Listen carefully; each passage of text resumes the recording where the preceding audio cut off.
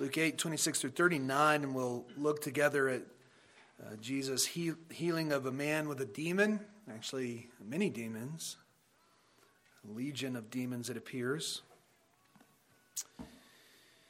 And so Luke chapter 8, verses 26 through 39, this is God's holy, inerrant, and infallible word. Please give it your full attention.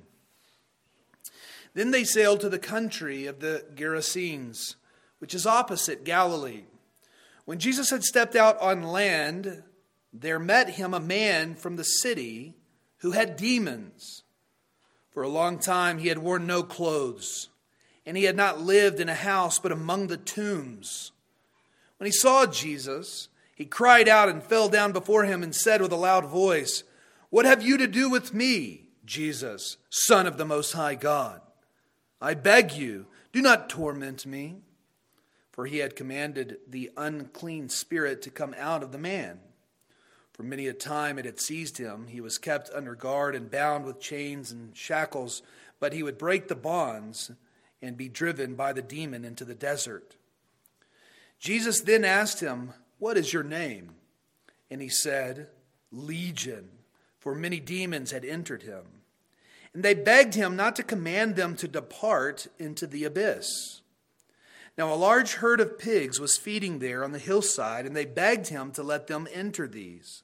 So he gave them permission. Then the demons came out of the man and entered the pigs, and the herd rushed down the steep bank into the lake and were drowned. When the herdsmen saw what had happened, they fled and told it in the city and in the country.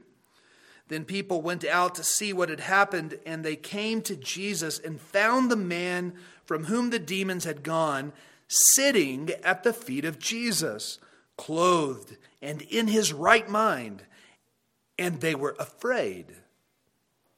And those who had seen it told them how the demon-possessed man had been healed. Then all the people of the surrounding country of the Gerasenes asked him to depart from them, for they were seized with great fear. So he got into the boat and returned. The man from whom the demons had gone begged that he might be with him, but Jesus sent him away, saying, "Return to your home and declare how much God has done for you." And he went away, proclaiming throughout the whole city how much Jesus had done for him. Thus far, the reading of God's holy word. You may be seated.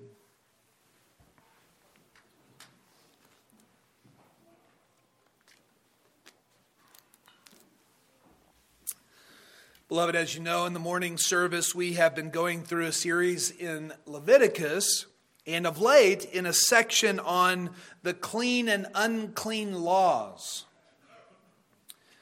Now, if you don't understand the distinction between the unclean and the clean, then you won't really grasp the depth of what Jesus is doing here in our passage in Luke. The clean and unclean laws were ultimately teaching Israel about sin. Our sin makes us unclean. And this is why it was important for the priests to teach the people about the clean and unclean laws, and to teach them, in addition, about the sacrificial system, which can make Israel clean again should they become unclean according to these laws. The priests were teaching the Israelites through these types and shadows about the forthcoming mission of God in the person and work of Jesus Christ. So think about our passage here in Luke. The man in our passage is possessed by demons, which Luke calls the demon that was speaking in the passage an unclean spirit. Verse 29. Now, while demon-possessed, this man dwelled where? Amongst the tombs, which were or was an unclean realm on account of the dead people buried in them. And to where did Jesus cast out the unclean spirits? But into the herd of swine, which were unclean animals. You see, these things don't stand out to you if you don't understand the clean and unclean laws in the Old Testament. But when you do, you see that Luke is showing the reader that Jesus is the Son of God who came to make his people clean. When sin entered the world through Adam's disobedience, we all fell with him and became unclean. Even more, we all came under the bondage and oppression of Satan, the great tempter. But the Son of God came on a mission to set his people free from Satan's captivity and to cleanse them from their sins. And this very thing was promised in Genesis chapter 3, verse 15, directly after man's fall into sin. God there proclaimed that another man would come who would not sin like Adam, but this man, through his obedience, would crush the head of Satan, the ancient serpent. And in the passage here in Luke, Jesus shows that he had the power to do this and that his mission had begun. Now, there's one more aspect to the mission of God that we could mention here, and that is the restoration of God's image in man. When Satan tempted our first parents to sin, it was an attack on man's image likeness to God. Man glorifies God when he reflects God's image in this world. Tertullian, the great 2nd and 3rd century theologian, once said, "The glory of God is a man fully alive." We know that sin brings death. In our sin, we are not fully alive and not the glory of God, not reflecting God's image in this world. Satan intended to destroy man through death. Because he hates God, he seeks to deform and disfigure the image of God in man. This, of course, is accomplished when through temptation he seduces man into sin. Now, it's probably safe to say that the image of God in man is no more distorted and disfigured than through demon possession, such as we find in our passage. But when Christ came to cleanse his people from their sins and to redeem them from their bondage, it included a renewal and restoration in the image of God. Now that Jesus has come and accomplished his mission and risen to heaven, we want to recognize that the church's mission is aligned with the very mission of Christ, the very mission of God. And that is to spread the good news of the gospel so that by God's word and spirit, he can redeem a people from every tribe, tongue, and nation from their bondage and renew them in the image of God. This passage in Luke shows not only how distorted the image of God in man can become, but it also displays the power of Christ to rebuke satanic opposition and to renew the image of God in man. It shows Christ to be the one who had accomplished the mission that was foretold in Genesis 3:15, and it also shows how his mission is continued through his people, the church. In our passage this evening, the demoniac man had been reduced to living a wretched lifestyle, both physically and spiritually. He was living naked in a graveyard. Mark's gospel tells us a few more details about him. Mark writes that no one could bind him anymore, not even with a chain, for he had often been bound with shackles and chains. But he wrenched the chains apart, and he broke the shackles in pieces. No one had the strength to subdue him. Night and day among the tombs and on the mountains, he was always crying out and cutting himself with stones. Can you imagine witnessing such a spectacle? Cyril of Alexandria described his spiritual condition this way: in great misery and nakedness, he wandered among the graves of the dead. He was in utter wretchedness, leading a disgraceful life, deprived of every blessing, destitute of all sobriety, and entirely deprived even of reason. End quote. You see, it was the possession of demons that had caused him to live this way. But I want you to recognize something that the text is trying to help you see, and that is that the condition of this man is really a great picture of what sin produces in our lives. It's a picture of what sin in general does to us. It leaves us feeling naked as it exposes our guilt. It alienates us from others, and especially God. It can make us angry and aggressive, like this demoniac man. Ultimately, it causes us to walk around in spiritual deadness. And that is what sin has brought about for all those who descend from Adam. Every one of us has the problem of sin. In the uncleanness of our sins, we are all dead in trespasses and sin. And spiritually speaking, we resemble the unclean demoniac madman in this passage. As Luke tells this account, he wants us to know that Jesus is the answer to our sin and to the devil. And so here's what happens between Jesus and the demoniac. Jesus asked the man his name, and the demon answered, saying, Legion, for he had many demons that had entered him. Now, if you're not familiar with the Greek word for legion, it was a Roman military term for an army of 6,000 soldiers.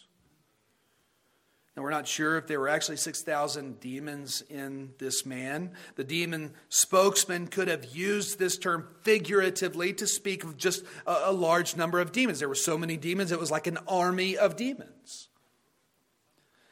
But if the number of pigs that they were cast into is any indication of how many demons had actually entered him, then we can know that he at least had 2,000 demons possessing him. For Mark tells us that there were around 2,000 pigs in the herd.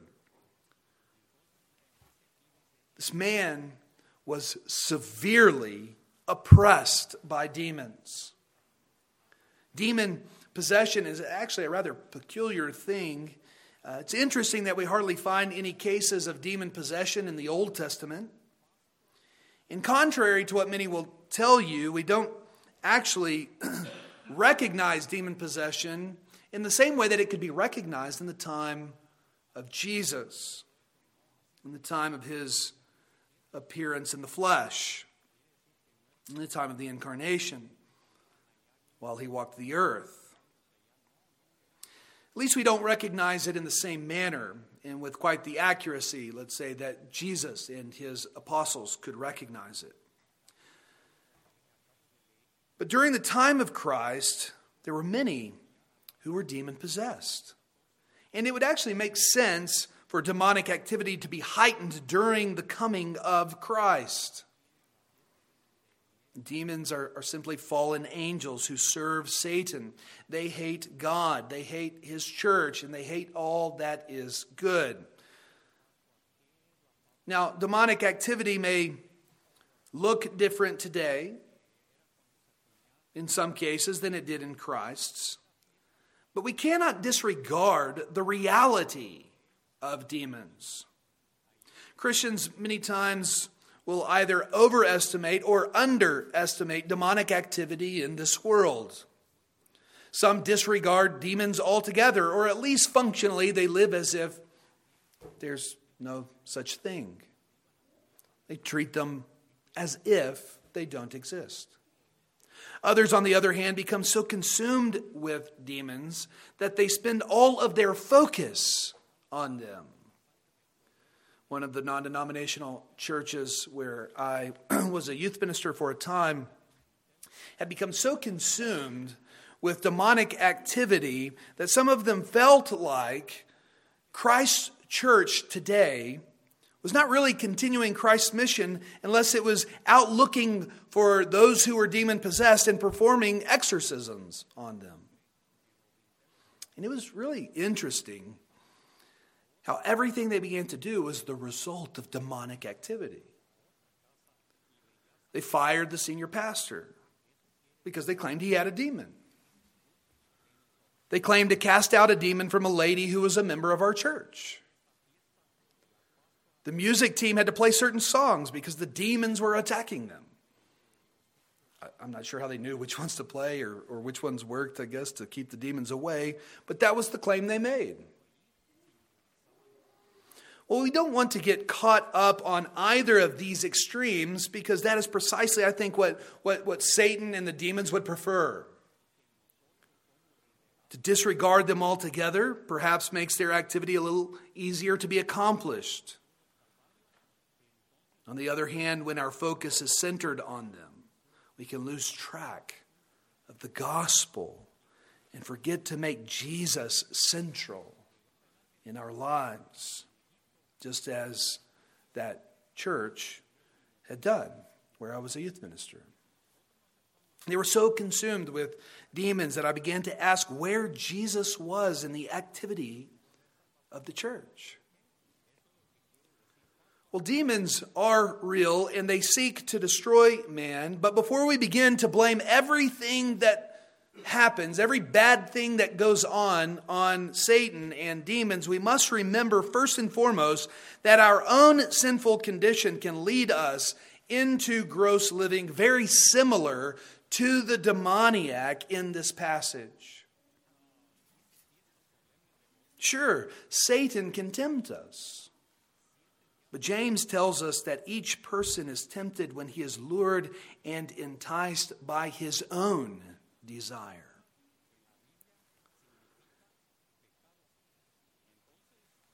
And so we must recognize, first of all, that our flesh and its desires tempt us already.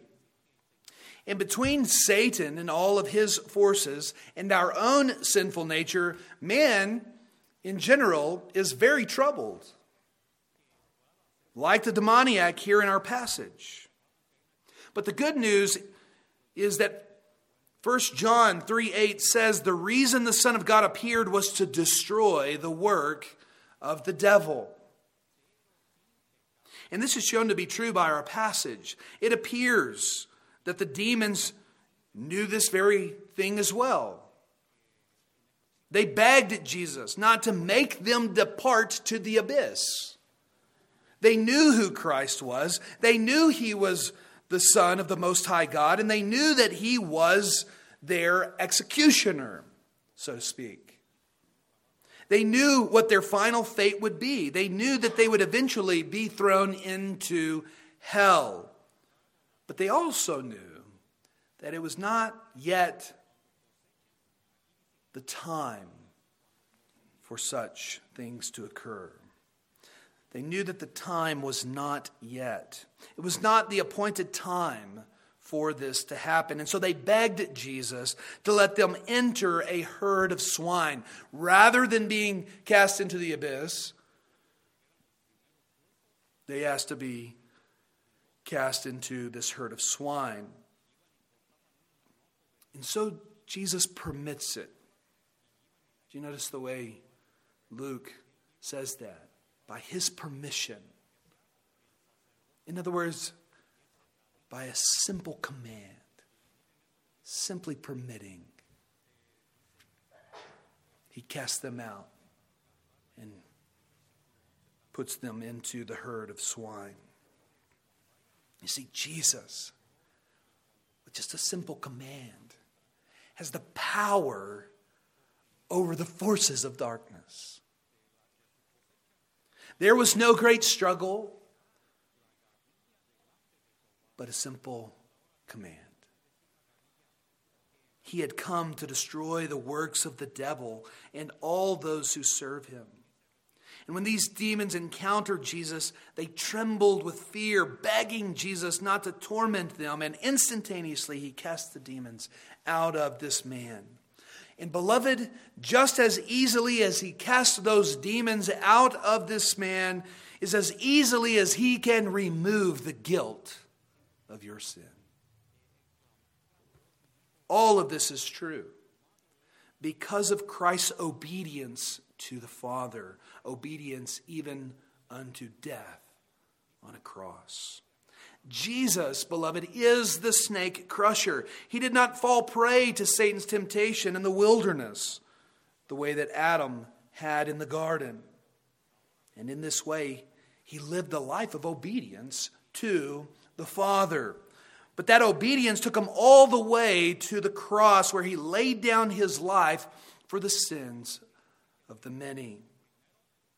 By covering the sins of his people, he defeated the work of the devil. He crushed the devil's head. The death blow has been given. Satan found himself at that moment in a checkmate position, so to speak. He has been defeated. The victory has been won. The Lord has given him just a little more time, but on the last day he will be thrown into the lake of fire, the abyss to which the demons had referred. And casting these demons into the swine that drowned in the sea was, beloved, a picture of what will happen at the return of Christ, when he will cast all of Satan's demons into the lake of fire, along with Satan himself and all who serve him.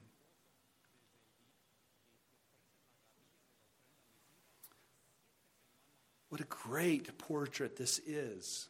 Jesus already exhibiting it in his life, walking the earth, showing what he would do on the final day. And so what does all of this mean for you and me? Well, what did it mean for those that were there that day? Well, for most of them, unfortunately, the conclusion wasn't that great. In fact, it was rather poor. The text tells us that the swine herders went and told everything they saw to the people in the city and in all of the country or the countryside. And when all the people went out to see what had happened, they asked Jesus to leave. Why? Well, the text says that they were seized with great fear. Unfortunately, the Gadarenes, for the Gadarenes, their fear was really not the right type of fear. They did not experience the type of fear that results in reverence and awe for the sovereign Lord. No, it appears that they feared the results that might come if Jesus were to stay. To lose 2,000 swine in a day is really a rather big economic loss for a pig farmer. It seems that they would rather have a madman roaming around in their tombs than to lose all of their swine money. They were not really interested in the spiritual gains that would occur with the presence of Jesus. They were concerned with the financial losses they might have if he stayed. It was the money that mattered to them. John Oxenham, an English novelist and poet, composed a work on this passage that I think states it pretty well. He writes, "Rabbi, be gone, thy powers bring loss to us and ours. Our ways are not as thine, thou lovest men, we swine. O get you hence, omnipotence. And take this fool of thine, his soul, what care we for his soul? What good to us that thou hast made him whole, since we have lost our swine.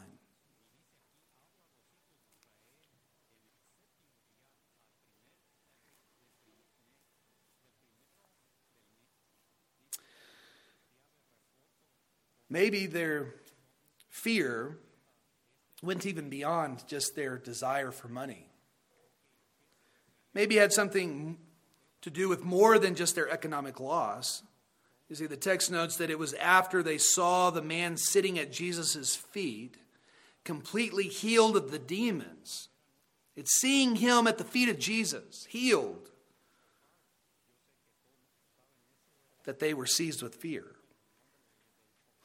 Perhaps it was not just the economic change that they feared, but the change of their whole culture.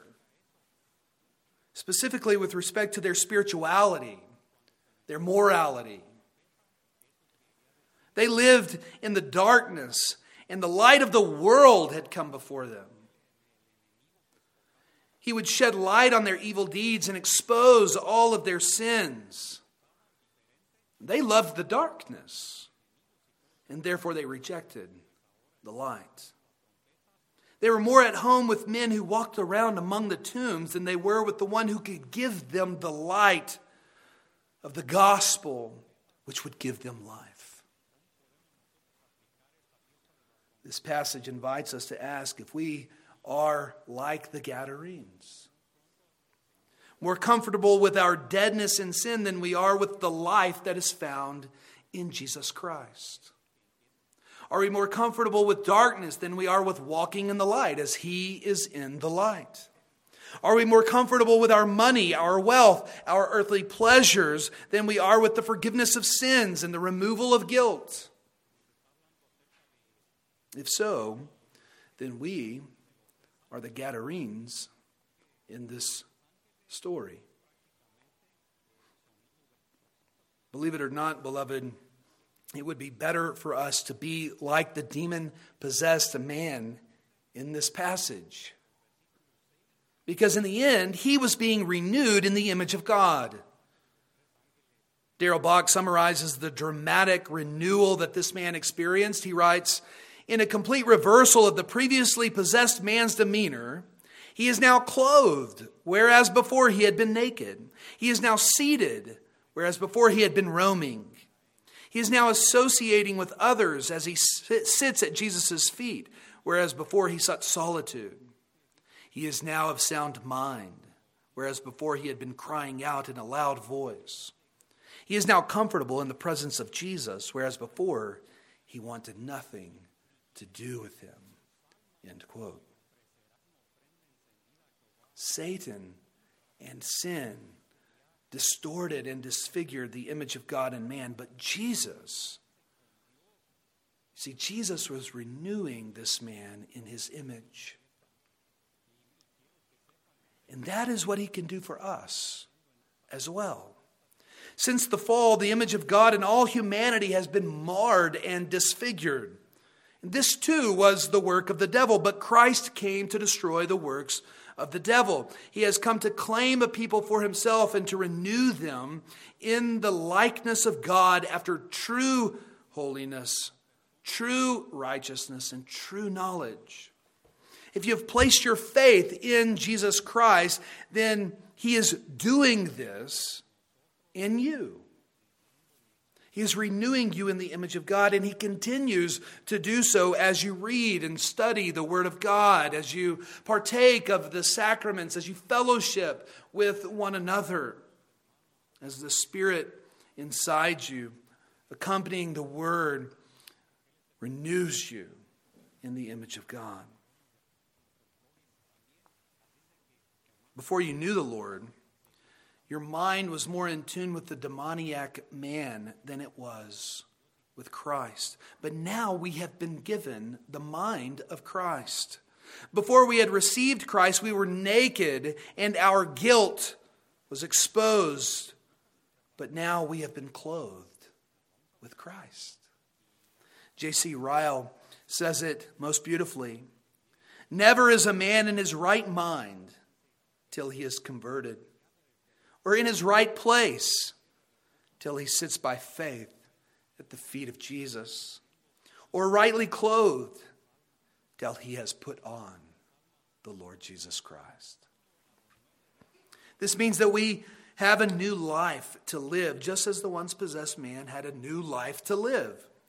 Romans 13 speaks of this new life. Verses 12 through 14 says, "The night is far gone, the day is at hand. So then let us cast off the works of darkness and put on the armor of light. Let us walk properly as in the daytime, not in orgies and drunkenness, not in sexual immorality and sensuality, not in quarreling and jealousy, but put on the Lord Jesus Christ and make no provision for the flesh to gratify its desires." Because we have been freed from the bondage of sin and Satan, beloved, this is how we ought to live. But this passage tells us one more thing about our new life in Christ. When Jesus accepted the Gadarenes' request to leave, the formerly demon-possessed man begged Jesus to go with him. You see, when possessed, he had begged Jesus not to torture him, and now he begs Jesus not to leave him. But Jesus said no. He didn't allow him to accompany him. He told the man to return home and to declare how much God had done for him. You see how amazing God's compassion and grace is? That even when he's rejected by people, even still he sends someone to proclaim the good news to them. The Gadarenes had demanded that Jesus leave. They did not want him in their city, in their country, and so he left. But though he left rejected, he did not leave them without a witness.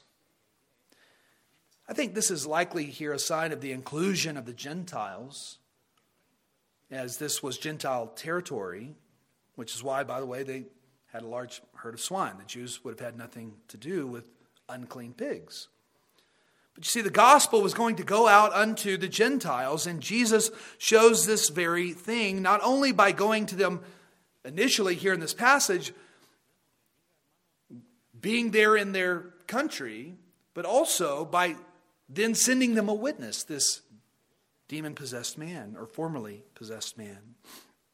This man would be a light in a dark place. He would be the missionary to the Gadarenes, yet he himself was a Gadarene. And this shows, I think, that missions begins at home. It's why we have home missions in the OPC. It's why you even can be a missionary even though you don't travel to a foreign land to preach the gospel, even though you're not necessarily ordained as an officer in the church to do so.